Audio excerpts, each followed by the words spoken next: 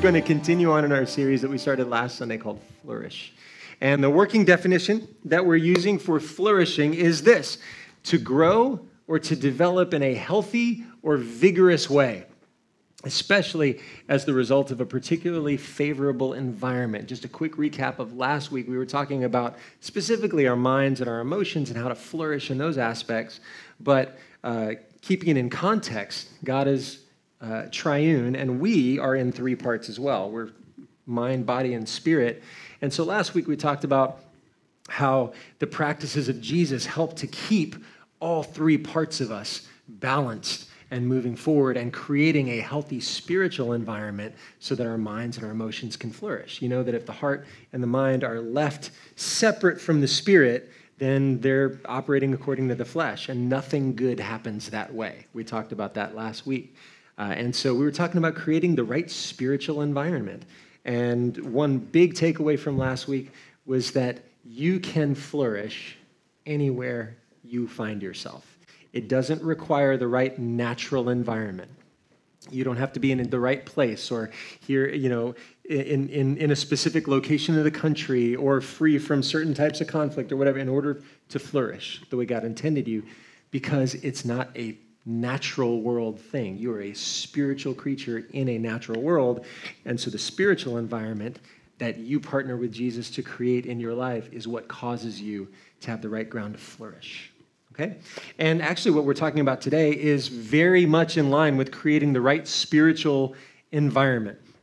I want to revisit a scripture that we brought up last week, John 15, 5-8.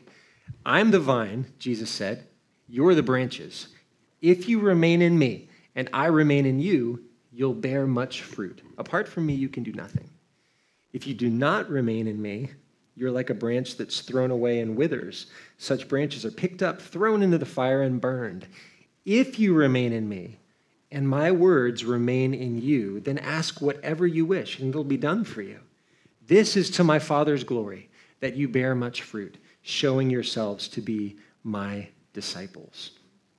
John 15, 5-8 is really relevant for what we're going to be talking about today because it involves and speaks to a mutual promise that we enter into with God. And within the context of that mutual promise, God establishes relationship. And he sets out not only the benefits, but also the responsibilities that we have and that he has in maintaining the health of that relationship. So covenant is just in general defined as an agreement between two parties. That's all it is. It's just an agreement. A promise is different. A promise is one party agreeing to do something and the other party doesn't really have to do anything to get it. Right? That's a promise. How many of you have broken a promise in here before? Me? Yeah, thank you. Kyle, shout it out when you know. That's what I'm talking about. Right. Yeah. All of us have. All of us have made promises. All of us have broken them. And so you know that if it's a promise situation, the reason you feel guilty if you break a promise is because they were expecting something. They weren't required to do anything for you to make good on it, but then you just kind of drop the ball, right? A promise is one party doing everything, the other party just receiving. Covenant is different. Covenant is a mutual promise. And in our context here as believers, covenant is an agreement between God and a person that establishes and maintains a relationship. And that includes, once again, the benefits of that relationship and the responsibilities that you have in that relationship. Now, we're going to take a look at the first example of covenant in the Bible. We're not using the word covenant. That doesn't appear till Genesis chapter 6 when God's talking with Noah. But this is the Lord in the garden with Adam and then with Eve as it unfolds. But we're in Genesis chapter 2, going way back to the beginning. The Lord God took the man and put him in the Garden of Eden to work it and to take care of it. And the Lord God commanded the man, you are free to eat from any tree in the garden, but you must not eat from the tree of the knowledge of good and evil. For when you eat from it, you will certainly die. The Lord God said, it's not good for the man to be alone. And all the guys here said amen to that. I will make a helper suitable for him. Now the Lord God had formed out of the ground all the wild animals and all the birds in the sky. He brought them to the man to see what he would name them. And whatever the man called each living creature, that was its name. So we're looking at God giving Adam responsibility and some creative control over what God is making. He's saying, Adam, here's your responsibility. One of the things I'm asking you to do is to name everything. I want you to be in creative partnership with me. How awesome is that? To be just kind of walking through the garden and stuff is just coming up out of the ground. God's just creating things out of the dirt and it becomes things. And he's like, what do you call that? And Adam is like, dodo. These things are just, I don't even have to think about it. God, they're just coming, it's a crane, all these kinds of, that's a buffalo, he's just naming it all. Right? And so the Lord God, for Adam, no suitable helper was found. Verse 21, so the Lord God caused the man to fall into a deep sleep. And while he was sleeping, he took one of the man's ribs and then closed up the place with flesh. Then the Lord God made a woman from the rib that he had taken out of the man. And he brought her to the man, and the man said, this is now bone of my bones and flesh of my flesh. She shall be called woman, for she was taken out of man. And that is why a man leaves his father and mother and is united to his wife, and they become one flesh. Adam and his wife were both naked, and they felt no shame. There's a couple things that we're going to be talking about today. We're going to be talking about covenants, and already we have seen an example of covenant, a mutual promise between God and man, walking around through the garden. A mutual promise between God and man. We are seeing another kind of covenant, marriage. We're seeing the two who are separate beings brought back together and made one flesh. And we're seeing this covenant relationship for the very first time here. Now, it also says Adam and his wife were both naked and they felt no shame. I want to just highlight for you and forecast for you a bit. We're going to get into talking about intimacy just a little bit, but in the context of covenant. Now, God establishes these relationships, the relationship that he has with Adam and Eve, and the relationship that Adam and Eve have with one another. And this agreement is yielding some really clear benefits, right? First of all, we mentioned this a minute ago, creative partnership with God. That's something that they're experiencing right now. God is asking them to do things with his creation, to tend to the garden, to name things. They've got creative partnership with him. Also, companionship, specifically designed for them and created by God. So that's a clear benefit. And then freedom and peace that come from being in the constant presence of God. So they've got freedom and peace. They've got creative license. They've got companionship.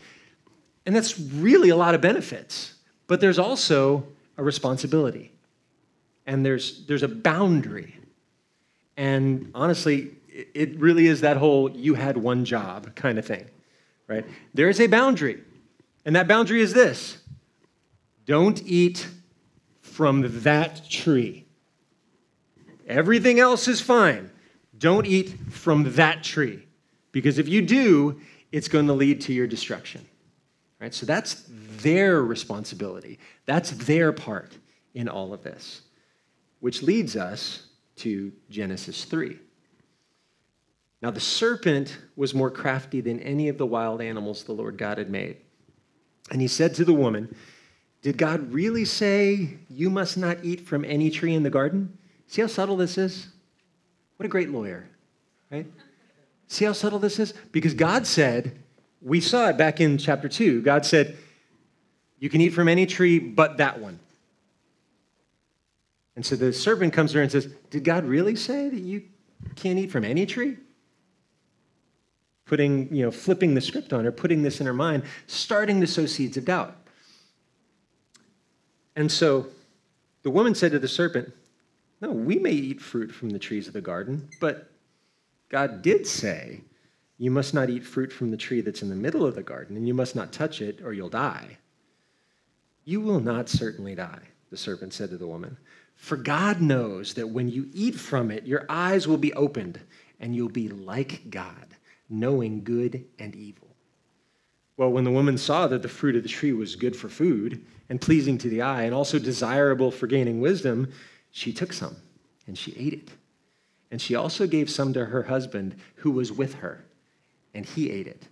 That I make sure I emphasize who was with her, because sometimes Eve gets a bad rap. And he's like, oh, she ate it, and then she took it somewhere else. Like she went to Boise or something, and, because Adam was on vacation or something. It says, she took some and she handed it to Adam, who was right there listening to that whole conversation, right? And he ate it. Then the eyes of both of them were opened, and they realized that they were naked. And so they sewed fig leaves together, and they made coverings for themselves. This is where we get into covenant. Covenant is a sacred agreement and a mutual promise that we make with God to have an intimate, a personal, and a unifying relationship with him. It's an agreement that we enter into. Now, when we honor that covenant, it has obviously some boundaries. It also has some benefits. And when we honor it, we get to experience the blessing and produce the fruit that comes from it that God originally intended.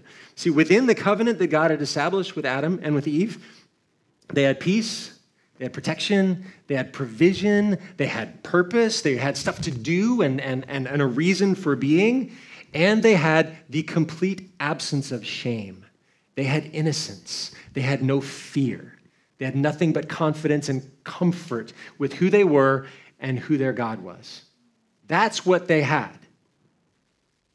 But then when they embrace the counterfeit that the enemy presents with them, when they hear something that causes them to doubt, makes them confused, and then they follow the lie, when they choose to follow the lie, what it produces in them is exactly the opposite of what God had intended.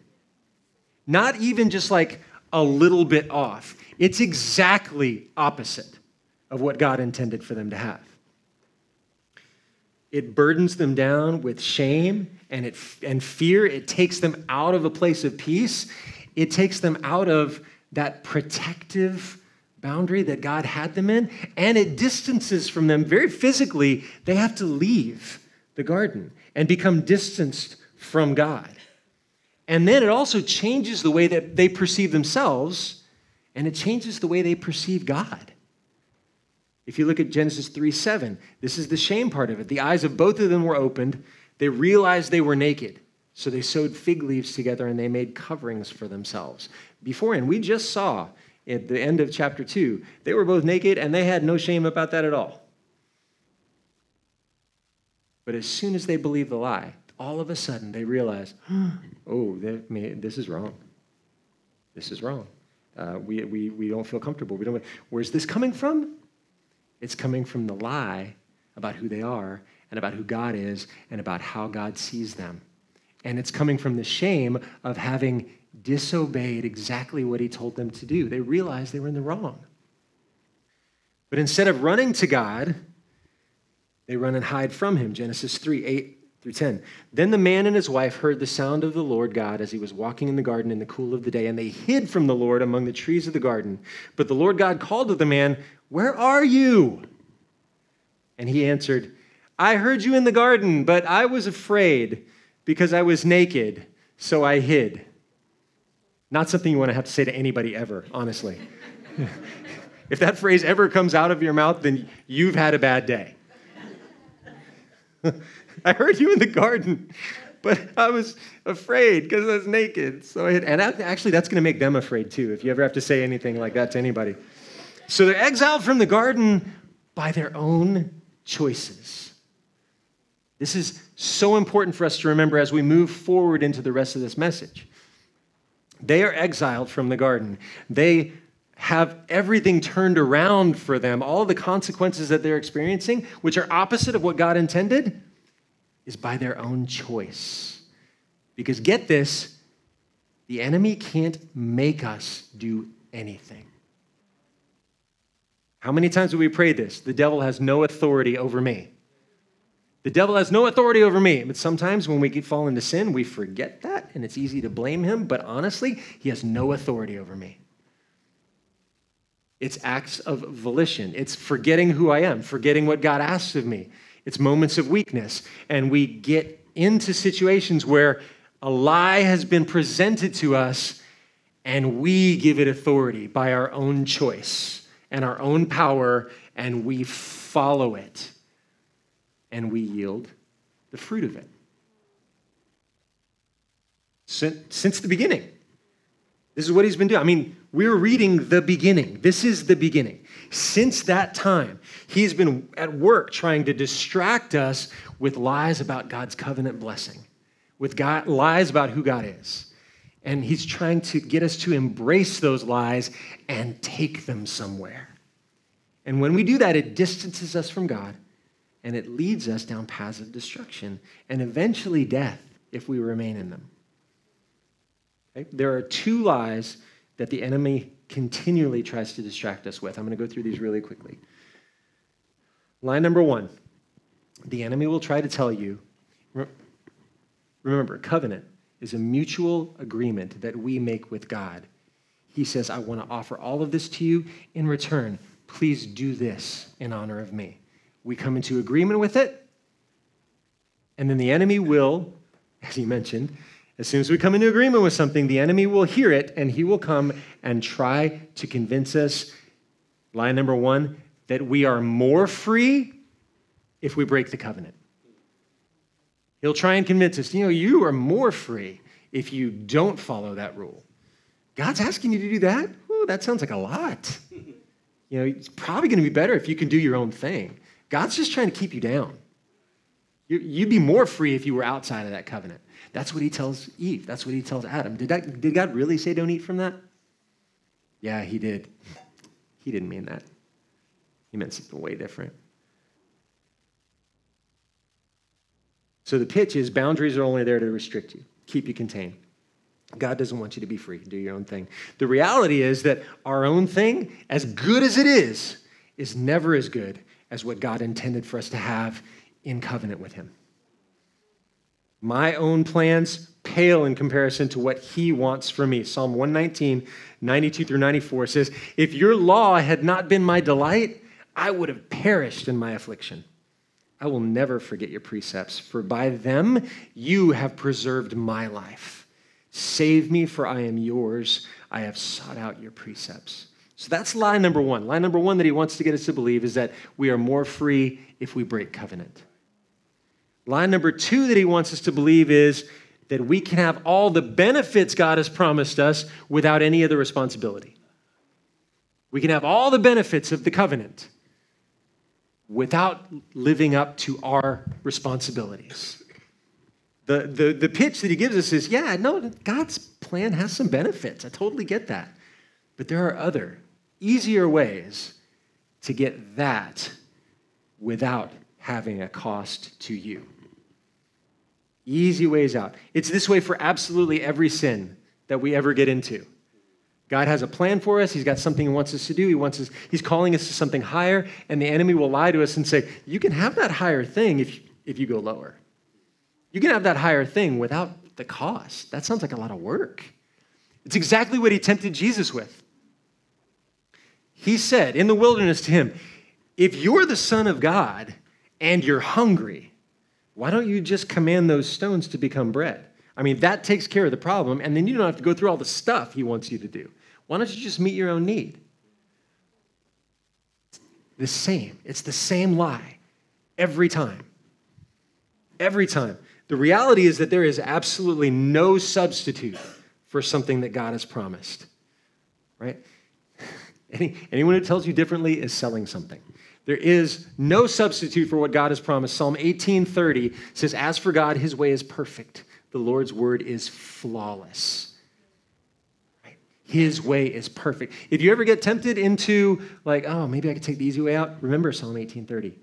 As for the Lord, his way is perfect. His way is perfect. His word is flawless. And although he does give us things in abundance, he gives us things liberally, they don't come without a cost. They don't even Salvation is a free gift, but it does cost us in terms of submission and surrender, in terms of putting aside our own will, our own way, our own desire, our own selfishness, our own ambition, our own lives. If we want his life, we have to be willing to put aside our own. That is the covenant agreement. And that is what the enemy is trying to get us to forget. Luke 12:48, when someone has been given much, much will be required in return. So we've been talking about covenant because I wanted us to have context. Covenant is a mutual agreement with benefits very clearly, but boundaries that are there to protect us and to help us flourish and produce the fruit that he intended. Not the fruit of my own mind, not the fruit of my own will, not the fruit of my own desire, but the fruit that he's trying to produce in us. This is not about anything else except who we are becoming in God. It's about who we are becoming in God. And there are a lot of examples of covenants found in the Bible. There are 5 major ones running through the Bible that kind of tie together the whole story. We're not going to get into all those today, so I don't know why I mentioned it right now. But for the modern believer, there are 2 huge covenants that we see in Genesis 2 and 3, right? The first, and this affects every believer, every modern day believer, is the new covenant. The new covenant. Jesus, his sacrifice for us. We turn our hearts to Jesus, and through his death and his resurrection, we are forgiven of all sin. Our fellowship with God is restored. We now have, not only are we living in him, he is living in us. The 2 of us, me and Jesus, become one. There's no more distance or separation between me and God because of what Jesus has done. Right? Matthew 26:28, this is my blood of the new covenant, which is poured out for many for the forgiveness of sins. We were separated from God, but through Jesus, we are again made one with him. And this is a level of intimacy that is not to be shared with any other God. And we can make up a lot of gods in our own mind. We can worship a lot of stuff. This level of intimacy, where we give ourselves over to him, is not to be shared with any other God, any other idol. That's for him alone. That is for him alone. That's the covenant. That's the boundary. That's where the blessing is. So the new covenant applies to all believers. Now, the other covenant that applies to a lot of us in our modern world, this is, and it's something that we see for the very first time in that chapter of Genesis, chapter 2, is the marriage covenant. The marriage covenant. The marriage covenant is our real-world example of the type of intimate and personal relationship that God intends to have, not only with you as an individual, but with all believers together collectively as one body. It's Jesus' final prayer in John 17, that they would all be one as you and I are one. Jesus came to bring unity and for him to know and for us to know intimately, not only as an individual, but collectively as a body, for us to know and to be known. Ephesians 5:31-32 says, therefore a man shall leave his father and mother and hold fast to his wife, and the 2 shall become one flesh. This mystery is profound, and I'm saying that it refers to Christ and the church. Now, when you are a married person, you come into a level of relationship that is unlike any other relationship that you will have on this earth. It is different, and it is meant to be so. It is a level of intimacy that you share with that person alone. Otherwise, you're just friends, right? Otherwise, you're just friends. We're talking about intimacy. We're talking about the one area, actually, of our lives that the enemy particularly targets the most. And you can see this in our culture everywhere. I'm about to get into it. Here we go. There's one aspect that the enemy particularly targets with these 2 lies because it can be so effective at damaging both the new covenant relationship we have with God and the marriage covenant relationship that either you have or that he intends for you to have at some point in your life. And the area that he targets is sex and intimacy. Sex and intimacy. And I don't think it's any secret. You don't have to look very far to see that the enemy has infused these two lies into how we view sex and how we view intimacy. What are the two lies again?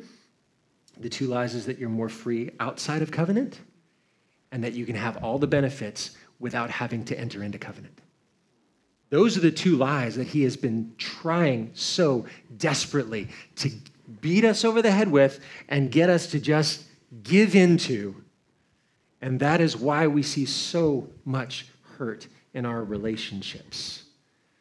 Our earthly relationships, our relationship with the Father, just as with Adam and Eve, right? Once shame was brought in, all of a sudden they realized that they were naked and they became afraid of what God was thinking of them, of how they would be perceived, of how they saw one another, right?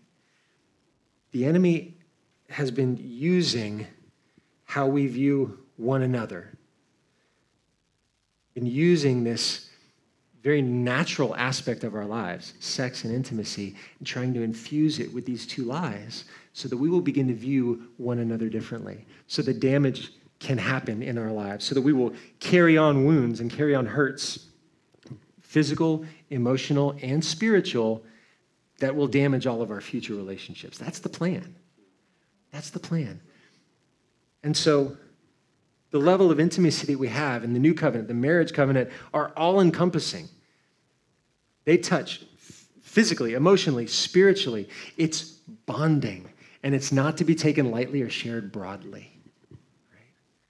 It's to be protected and reserved within the context of covenant where it can produce the fruit that God intended. So when I was growing up, too often, people, a pastor or a parent or somebody would mention sex, and it was just a lot of, don't do this, don't do that, don't do that, don't do that. Don't get me wrong, don't do that, right? So there's a lot of don't do that involved in it.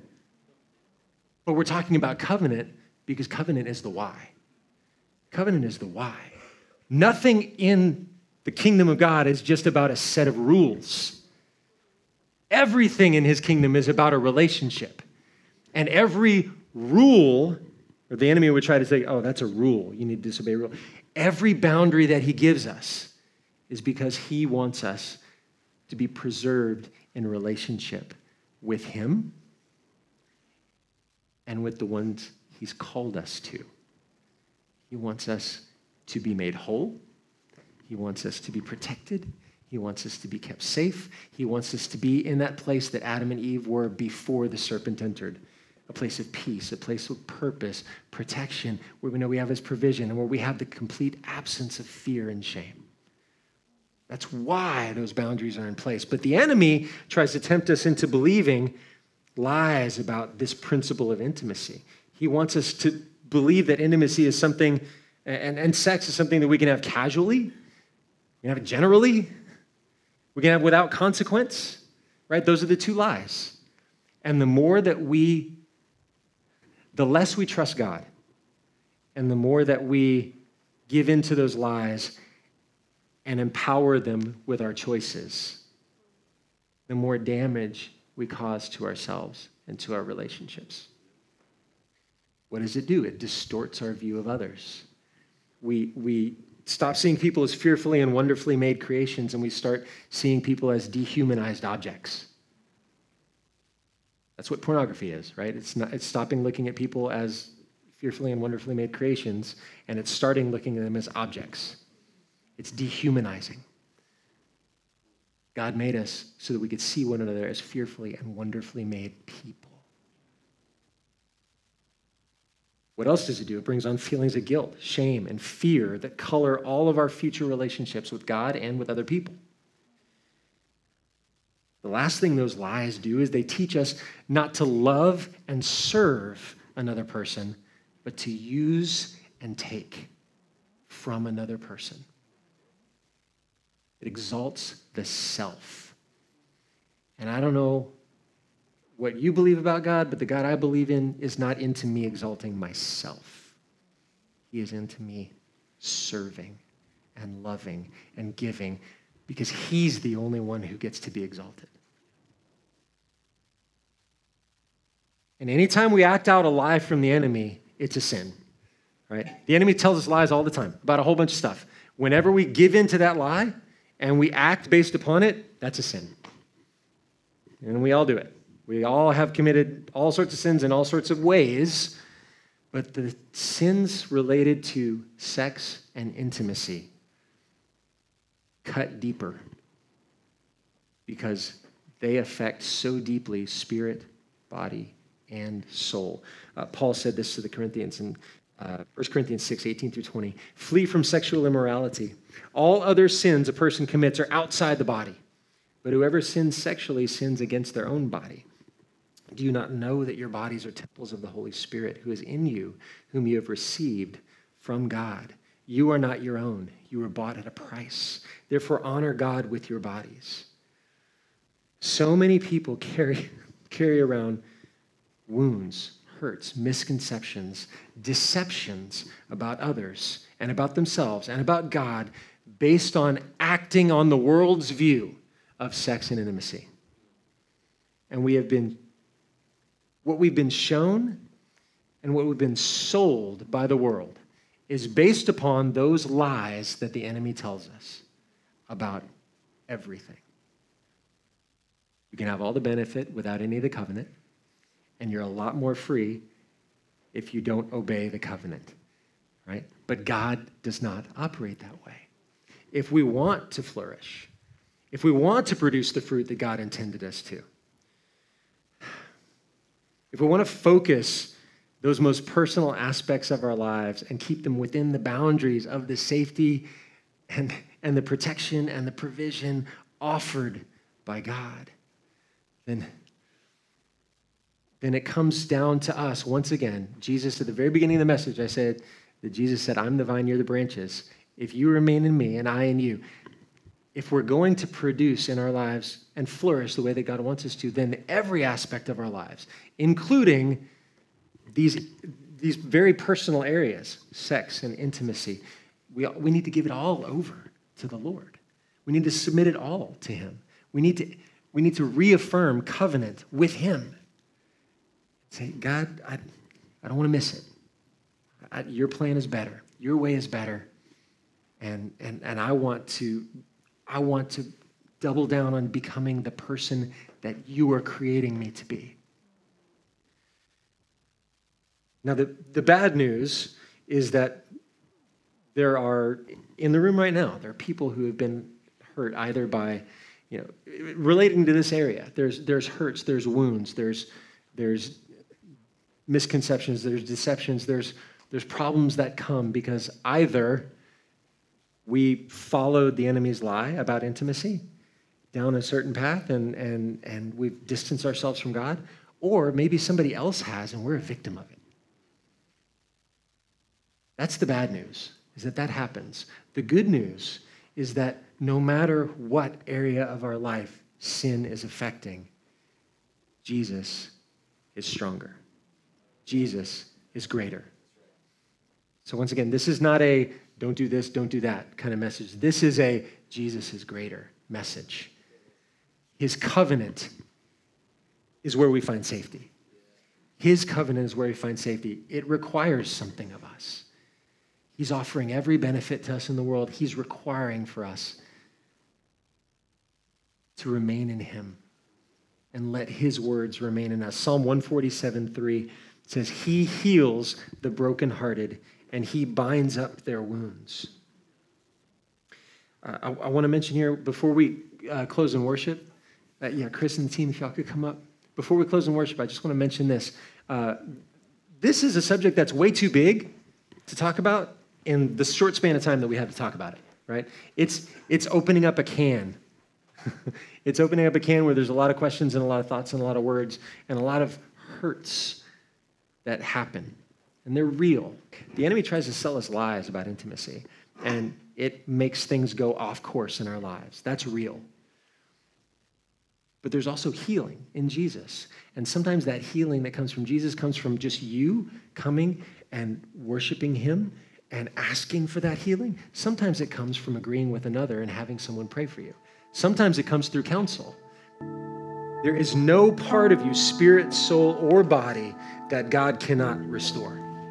And there's no part of us that God doesn't want to restore. He wants all of us.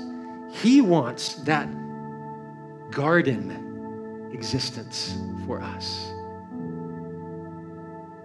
And we have to take steps towards him to partner with him and make that a reality in our lives.